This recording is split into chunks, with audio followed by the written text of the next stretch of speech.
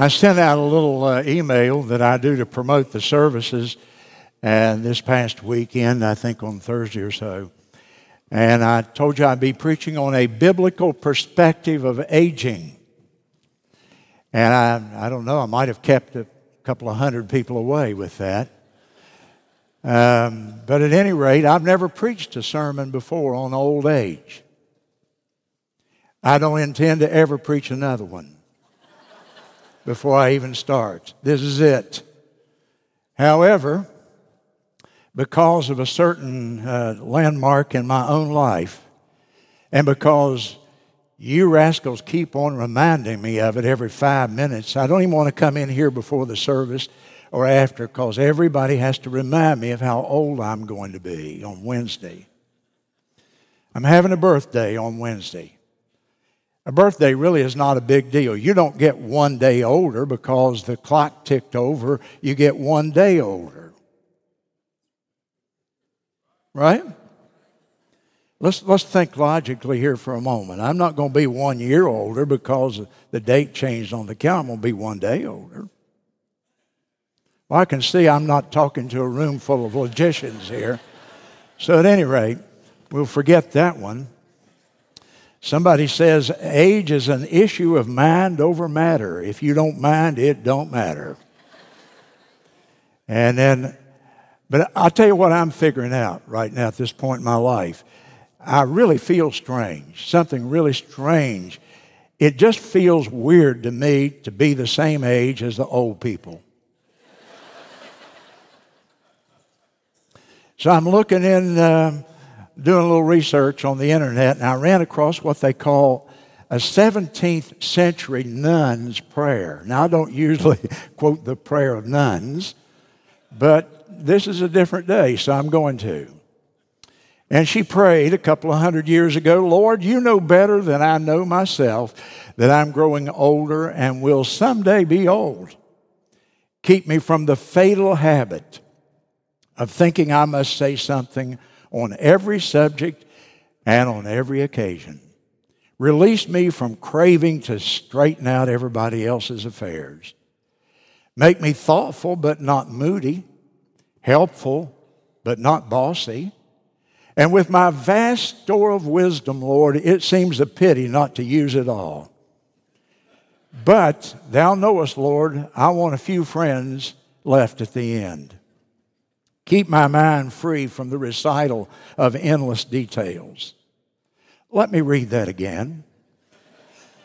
I want everybody here to get that. Keep me free from the recital of endless details. Give me a wing to get to the point. Seal my lips on my aches and pains. They are increasing. And my love of rehearsing them is becoming sweeter as the years go by. She wrote, I dare not ask for grace enough to enjoy the tales of others' pains, but help me to endure them with patience. I dare not ask for improved memory, but for a growing humility and a lessening cocksuredness when my memory clashes with the memories of others. Teach me the glorious lesson that occasionally I may be mistaken. Keep me reasonably sweet. I do not want to be a saint, Lord. Some of them are so hard to live with. And a sour old person is one of the crowning works of the devil. Give me the ability to see good things in unexpected places and talents in unexpected people, and give me, oh Lord, the grace to tell them so. So that was a wise nun, wasn't it? I heard a story not long ago about back in the 1800s, they had the medicine shows. And the medicine show would come to town like in that picture, and he would have a covered wagon. He'd have a bunch of artifacts in it that he sold. And the medicine show man would come usually to a small town. He would get up. It was a little fold-out stage on that thing usually. He would play the banjo. He would sing. He would dance. He'd tell a few jokes. And a crowd would gather around. And then once he got his crowd up, he'd start trying to sell. And he had all this merchandise. But almost always his merchandise was a bunch of bottles of patent medicine, worthless pills, stuff like that. And so on this particular occasion, this guy got up. He had a bottle, he called it the elixir of life. And he got up and he told the people, you need to buy this, and he put the hard sell on them. He said, I take it every day, and I'm 390 years old. And a fellow in the crowd went over to his assistant and said, I don't believe him, he's not that old. How old is he? And his assistant said, well, I don't really know. I've only been with him for 140 years.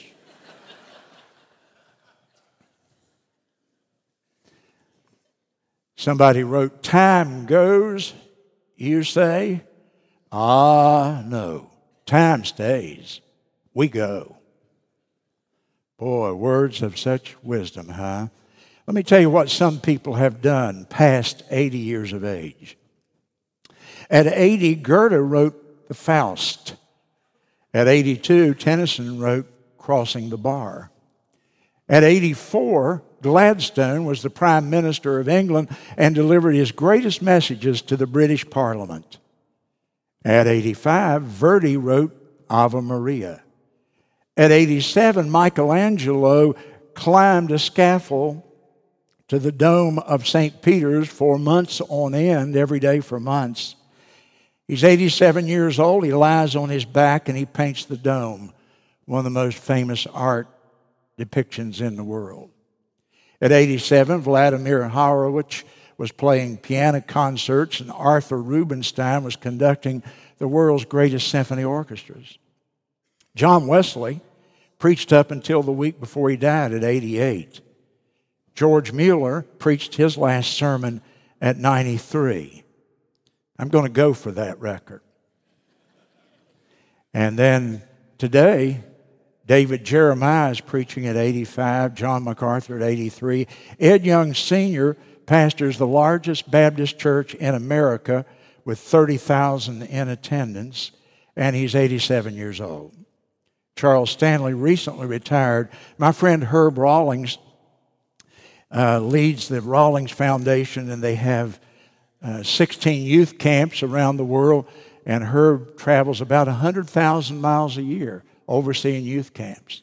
So, because you're old, it doesn't mean you can't keep going.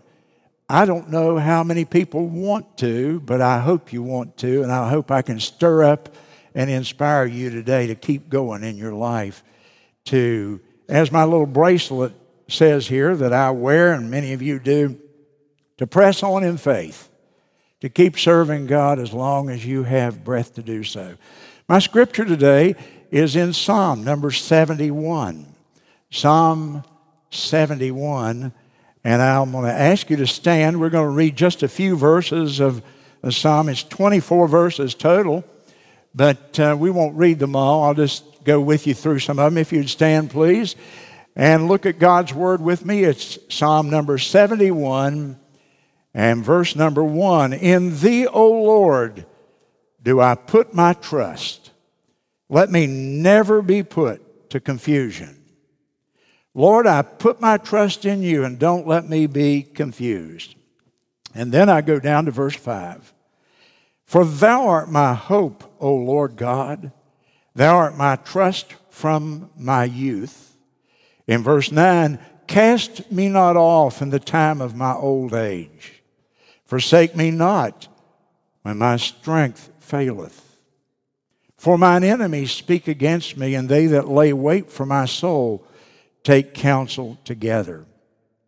O God, be not far from me, verse 12. O my God, make haste for my help. And then in verse 17, O God, thou hast taught me from my youth. And hitherto have I declared thy wondrous works. Now also when I am old and gray-headed, O God, forsake me not, until I have shown thy strength unto this generation, and thy power to every one that is to come.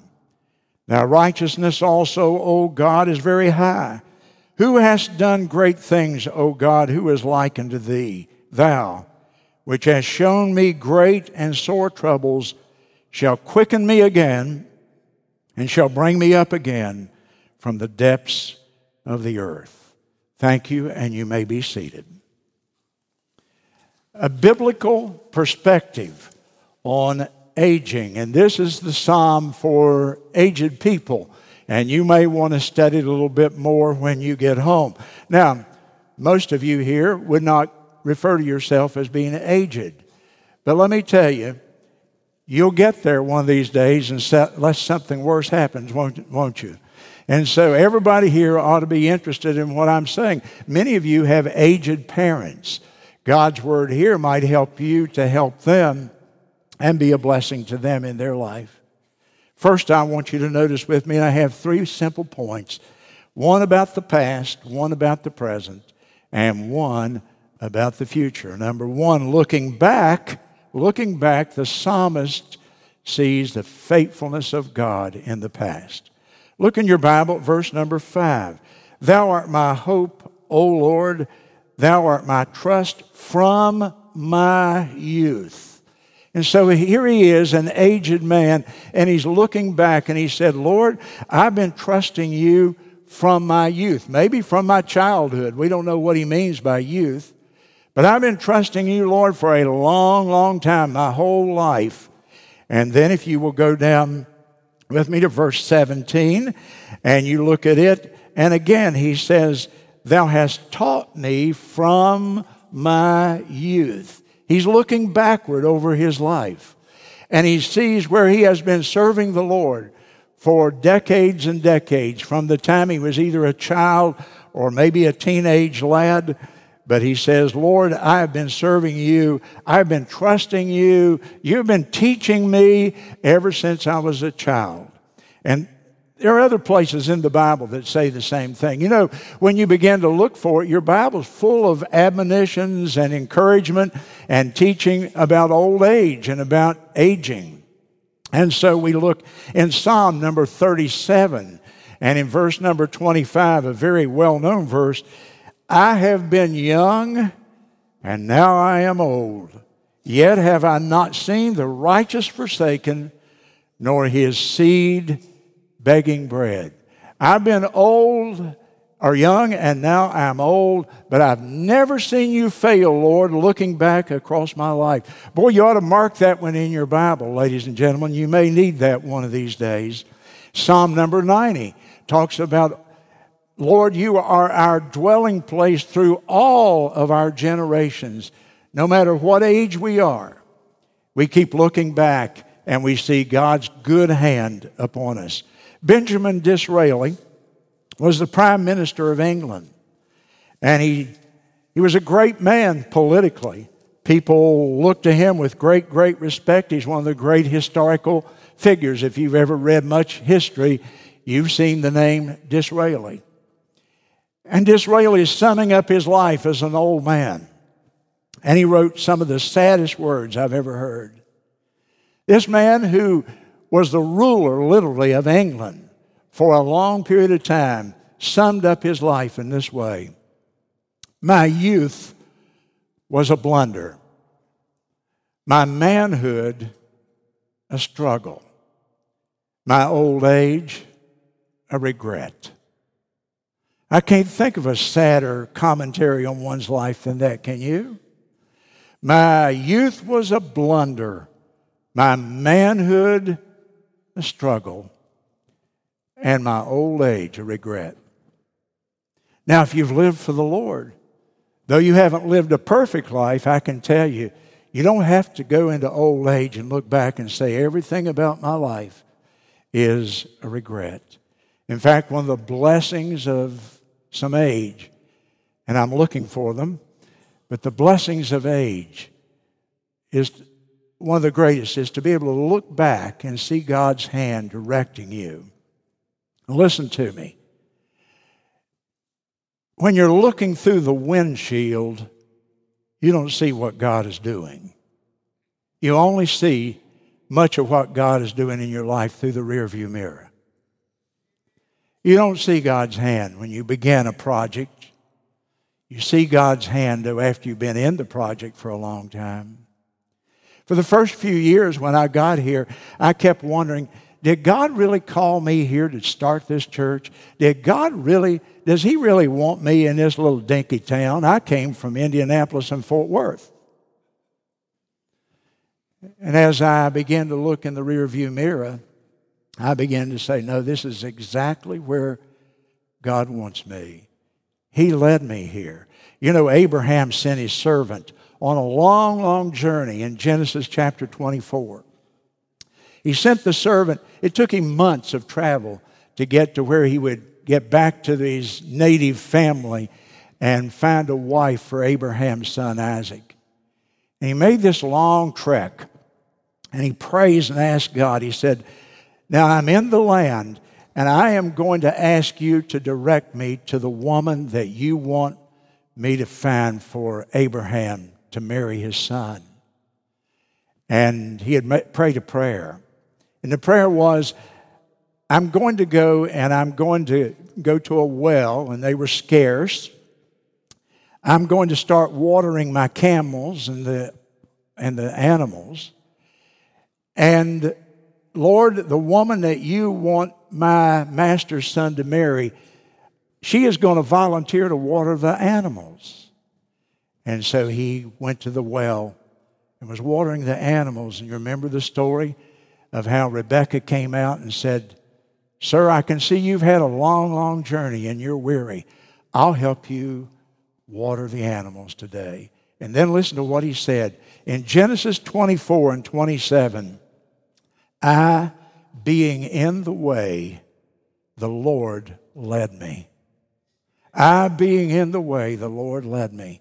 And so 53 and a half years ago now, I came to Florence. Everything we had rattling around in the front half of a Ryder truck. We couldn't even fill up the truck. And we moved here, and Norma and I planted a church. She was 6 months pregnant with Tori. God had led me to Fort Worth, Texas. When I moved to Fort Worth, I wasn't particularly looking for a wife, but one day I was playing the piano and looked, and there was this gorgeous-looking Texas rose sitting there on about the 5th row, and I went back and said, hello, I'm Bill Monroe. I want to get to know you. And her mother said, I want you to date that nice boy. He's got to be a good boy. He's a gospel singer. Oh, did her mother know? And at any rate, I finally convinced her and talked her into it. And she went out with me. And we began our relationship together. And on this Saturday, 56 years ago, this Saturday, we stood at the altar, First Baptist in Fort Worth, and we got married. We got married. And boy, how I thank God for her. Now, at that time when we got married, I told her, I said, you know what? The last thing I ever want to do on this earth is be a preacher, but you ought to understand, I think the Lord's going to make me do it. And I told her, I warned her, and she married me anyhow. And you know what? I didn't know that looking through the front windshield. But in the rear view mirror, I married one of the best pastor's wives God could ever have given me. And then, thank you. And then he gave us 3 wonderful children. And praise God, they're all sitting here today. And their spouses and them are trying to raise their kids for the Lord. 8 grandkids, they're here today too. How blessed I am. See, looking through the front mirror or the windshield, I didn't know that, but in the rear view mirror now, God has blessed me so much with a wonderful family. And we started the church in the old theater building and stayed there for 2.5 years. That was the testing of God, I'll tell you. November 1969, 12 building programs later. 12 building programs later, I look in the rearview mirror, and God led me all the way. And the staff that He gathered around me, men and women, earlier I was going to write out the names and say, thank you, Jane, and thank you, Clayton, and thank you, Chris, and thank you, and thank you, and thank you. And the list got so long, I said it's going to take half my message. And so I didn't write them down. But boy, God has blessed me with a wonderful, wonderful staff of people, talented people, competent people, but most of all, good people. Not perfect people, but righteous people, people who want to serve the Lord. And then we started the school. It's now in its 50th year. Boy, when we started that school, I had no idea what it was going to do, but I can look into the rear view mirror now and see 50 years. You know what? I've had a great blessing, and recently I thought about it. I've had the privilege of shaking 1,400 plus hands of young people who graduated from our school. Boy, not many men get to do that. And to God be the glory, and I thank Him for it today. And then the TV ministry came, and the media, and now we touch thousands of people a week outside these walls. And the sports ministry, about 300 families we touch. RU and our addictions ministry. And to see the salvation work of God and all through the years, the people coming down the aisle and trusting the Lord and baptizing now all these people. I had no idea all that looking through the front. You don't see what God's going to do until you've served Him and you look back to the past. Now, if you don't start, you won't have a past, will you? So you've got to start. And when you do, just the things that God has done for all of us. And I've been fortunate to be able to lead in that. 9 families out of our congregation on the mission field today. All of that to the glory of God, to the blessing of God. And I didn't see it at the beginning. But looking back, I see the goodness of God. I love that hymn that we sing so often. O God, our help in ages past. God, our help in ages past, and our shelter from the storm. And I want you to so live your life that one day when you're my age, you'll be able to look back and say, oh God, our help in ages past, and how you've led me through the storms of life, and how you've blessed me. That's what the psalmist is saying right here in this passage. But he not only looks back, but notice with me, he looks around. And in looking around, he has confidence that God's going to continue to keep His hand upon his life. He's still an active man. I don't know how old he is. The Bible doesn't say. He doesn't indicate. We don't even know who it is that wrote Psalm 71. If you look there, there's not a description that says David like it does in most of them. But the previous one was written by David. And many of the scholars believe that Psalm 71 was just a continuation of that. You know, your Bible wasn't divided into chapters and verses until back in the Middle Ages sometimes. So very probably this is David writing as an older man, but we can't be sure of that. It's not that important, but you need to know it. And looking around, whoever he is, he has confidence not only looking back, he thanks God for His blessings, but looking around, he has confidence in God's blessing in the present. The reason I think it was maybe David is he talks about his enemies. And David had a lot of enemies. He had political enemies, and he had enemies who were trying to take over the country, armies that were attacking them all around and so on. And here he is, he's an aged man, but he still has enemies. Because if you move, you're going to create friction, aren't you? And so David still has his enemies here. Look in verse 4. He describes them. He says, deliver me, O God, out of the hand of the wicked. So his enemies are wicked people. Out of the hand of the unrighteous. His enemies are unrighteous people. And he says, deliver me out of the hands of the cruel man. So he describes his enemies as wicked, unrighteous, and cruel. And then look in verse 2. He prays for deliverance from them. He knows that whatever his enemies may be saying or doing, that God can give him deliverance. And so look at verse 2. Deliver me in thy righteousness and cause me to escape. Incline thine ear unto me and save me, Lord. And then down in verse 4 he continues that prayer. Deliver me, O my God, out of the hand of the wicked, out of the hand of the unrighteous and the cruel man. And then look down in verse number 10. He continues, mine enemies speak against me. They that lie wait for me or for my soul take counsel together. And then he prays for protection. Go back to verse 3. Lord, you're my strong habitation, dwelling place, whereunto I may continually resort. You have given commandment to save me. You are my rock and you are my fortress. And if you look in verse 7, he says, God, and you are my strong refuge.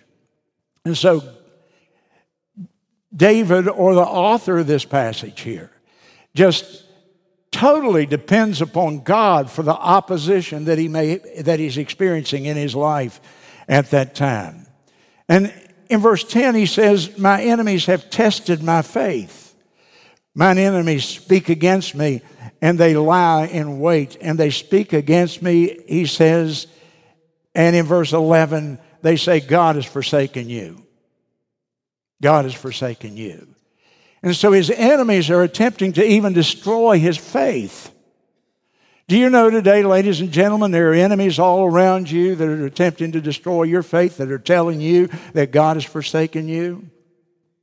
You know that in this culture that we live in, your faith is being attacked virtually every day. If you turn on the media in whatever form, if you get on social media, depending on what you're reading, depending on who your friends are, you're going to be pulled down in your faith constantly.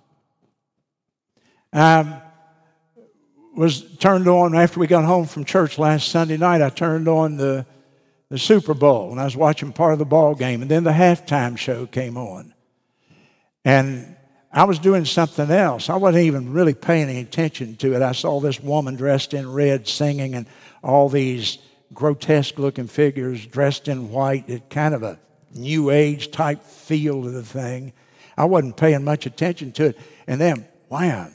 And I thought, did she say that? Did she say that? As vile as it could be. And I thought, man, every Christian, everywhere in this country today, is constantly being besieged with voices that are testing our faith, that God is not real, that the Bible is not true, that God has forsaken us. You know, we have enemies that are not just people. The voice of cancer has come to many of you. Mo is fighting it here. And the voice of cancer will say to you, if you'll listen to it, God has forsaken you. And you've got to have your Bible, and you've got to come back and say, oh no, God hasn't forsaken me because I'm dealing with cancer. And some of you have lost your spouses this year. Is spouses a good word? Spouses is not spouses. It's got to be spouses. You lost your spouse. And you know what the voice of loneliness will say? God's forsaken you. A woman called me the other day, and she was so lonely. She had lost her husband this year, and her heart was so broken, and she's fighting for her faith. Has God forsaken me? And your friends or your family can let you down. And how many people, even members of our congregation, are in some nursing home room today, and they're lonely, and the voice of loneliness will say, nobody cares anything about you. God has forsaken you. Oh no, my friend. Go back to Psalm 71 and fill your soul with it. His response, notice what his response is in verse number 14. Well, I will hope continually, and I will yet praise thee more and more. Take your pen out now and circle that word thee there. I will praise thee more and more. So he says, I'm not going to listen to the voice of cancer. I'm not going to listen to the voice of being alone in the world and forsaken by my friends. I'm not going to listen to the voices that tell me there's no God that cares for me and loves me. No, he says, I'm not going to do that. I am going to focus upon thee, meaning upon God. And so circle that word right there. I will praise thee more and more. And when my heart is filled with with a picture of the Lord Jesus Christ, when I'm meditating on His love, when I'm focused upon the things of God, then those other voices will be crowded out, and I'll be able to deal with my life. Looking back, he sees the faithfulness of God.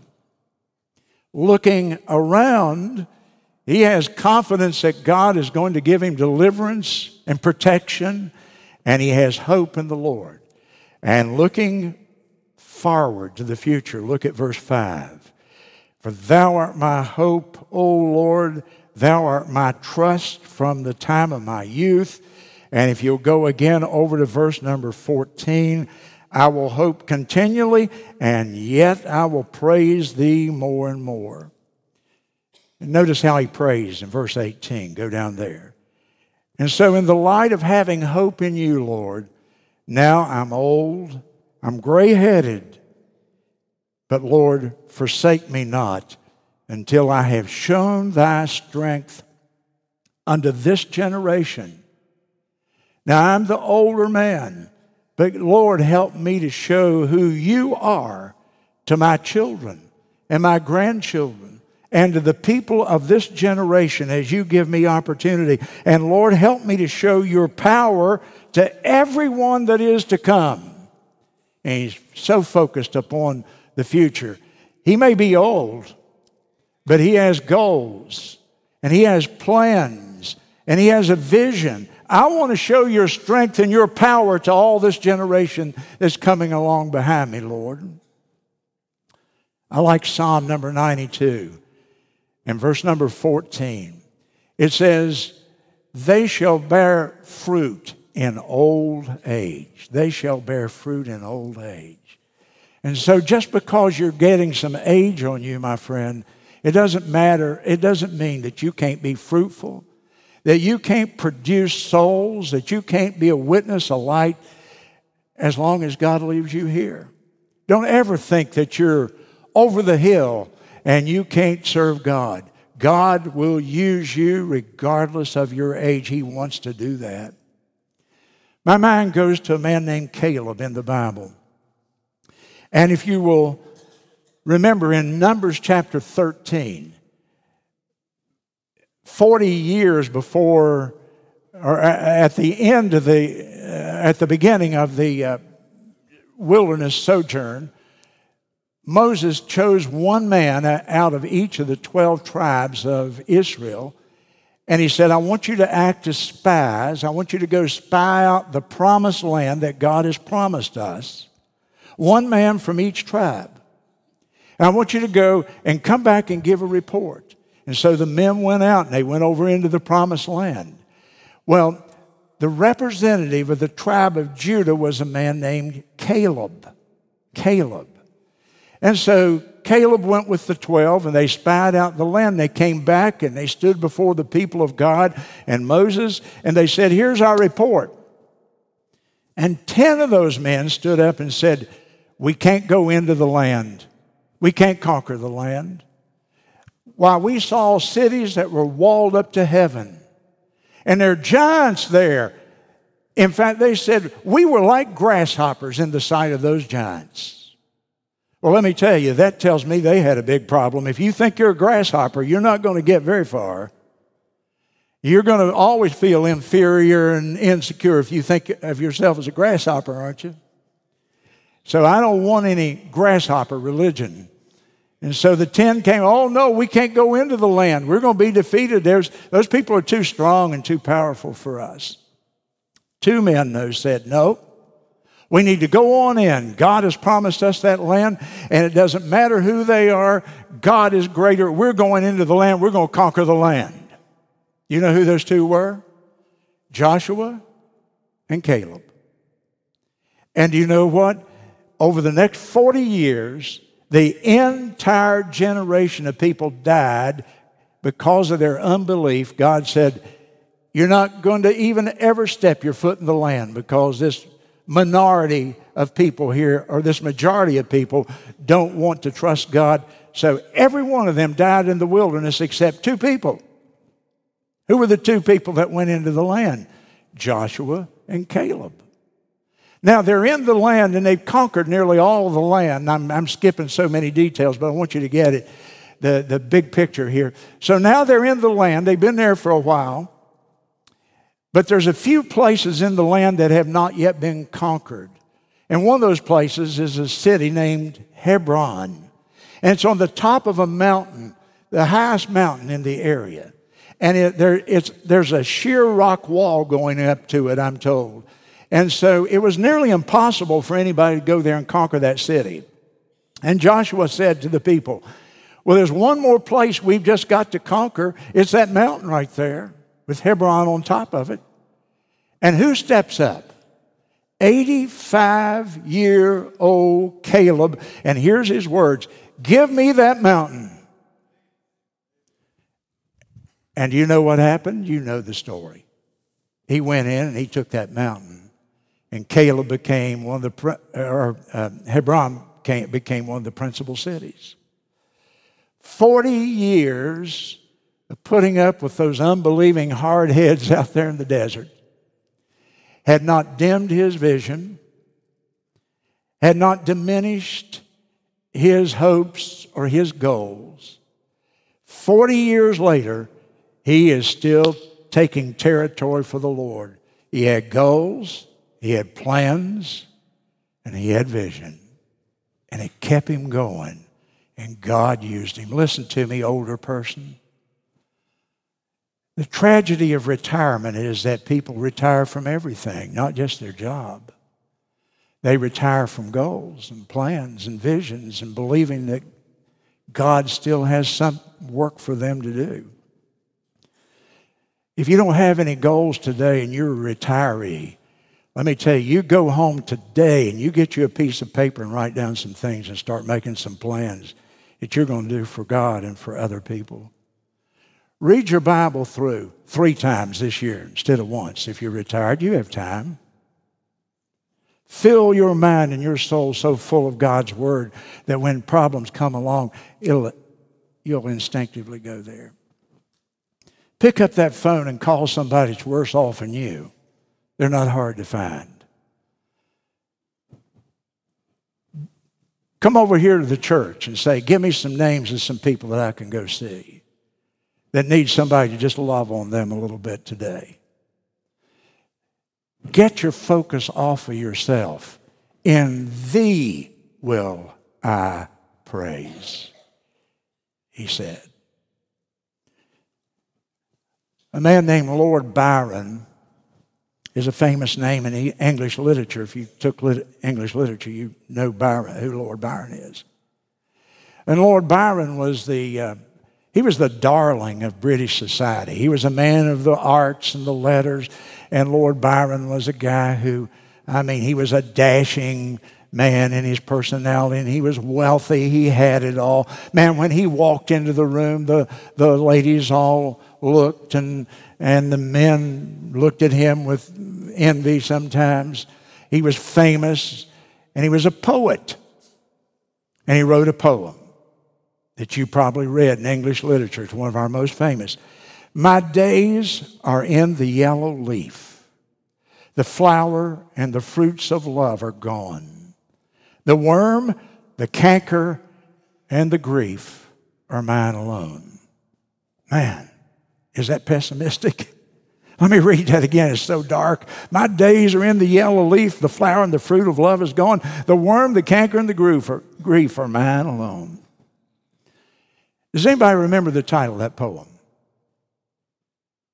You know what the title of that poem is? On My 36th Birthday. That's the title of that poem. And he died a couple of years later. See, there's nihilism. There's no hope. There's darkness. There's a man whose mind and he was a wicked man. And it was so covered in sin. He's 36 years old, but life has no hope for him. He has no goals, no plans. Compare that to Adoniram Judson.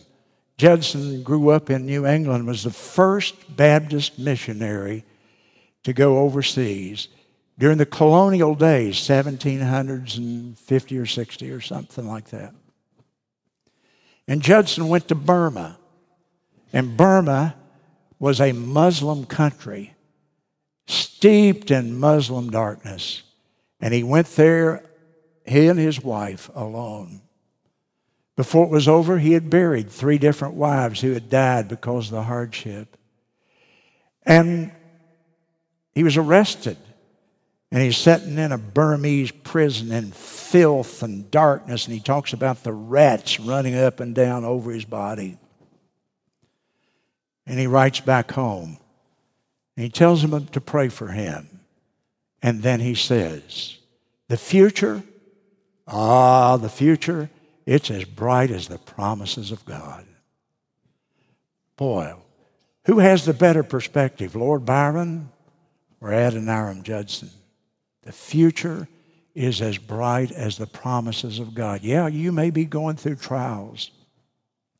Life can hurt. Life is suffering. Just get that and you won't be disillusioned. But on the other hand, the future for the Christian is as bright as the promises of God. I heard about an old man who was 89, got married. He called the realtor. And he said, I need to buy a house. Make sure it's near an elementary school. I said, that's optimism there, buddy. That's optimism. That's the right attitude, isn't it? Make sure that's by the school. We've got plans. Look with me back in Psalm 71 for just a second. Verse 20. Here's the greatest assurance of all that I have and you can have and every believer can have. Thou, Lord, which hast shown me great and sore troubles, you will quicken me. Quicken means to make alive again. You will quicken me again, and you will bring me up again. Again. Twice he says it. You will quicken me again, and you will bring me up again from the depths of the earth. You know what he's talking about? He's talking about resurrection. He's talking about dying. He said, you who have shown me and taken me through great and sore troubles, you're going to make me alive again after I die. And you're going to bring me up out of the grave, out of the depths of the earth. Hope not only for this life and the present, hope not only for the future, but hope even into eternity after we're dead and gone from this earth.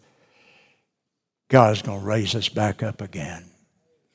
Our heads are bowed and our eyes are closed, please.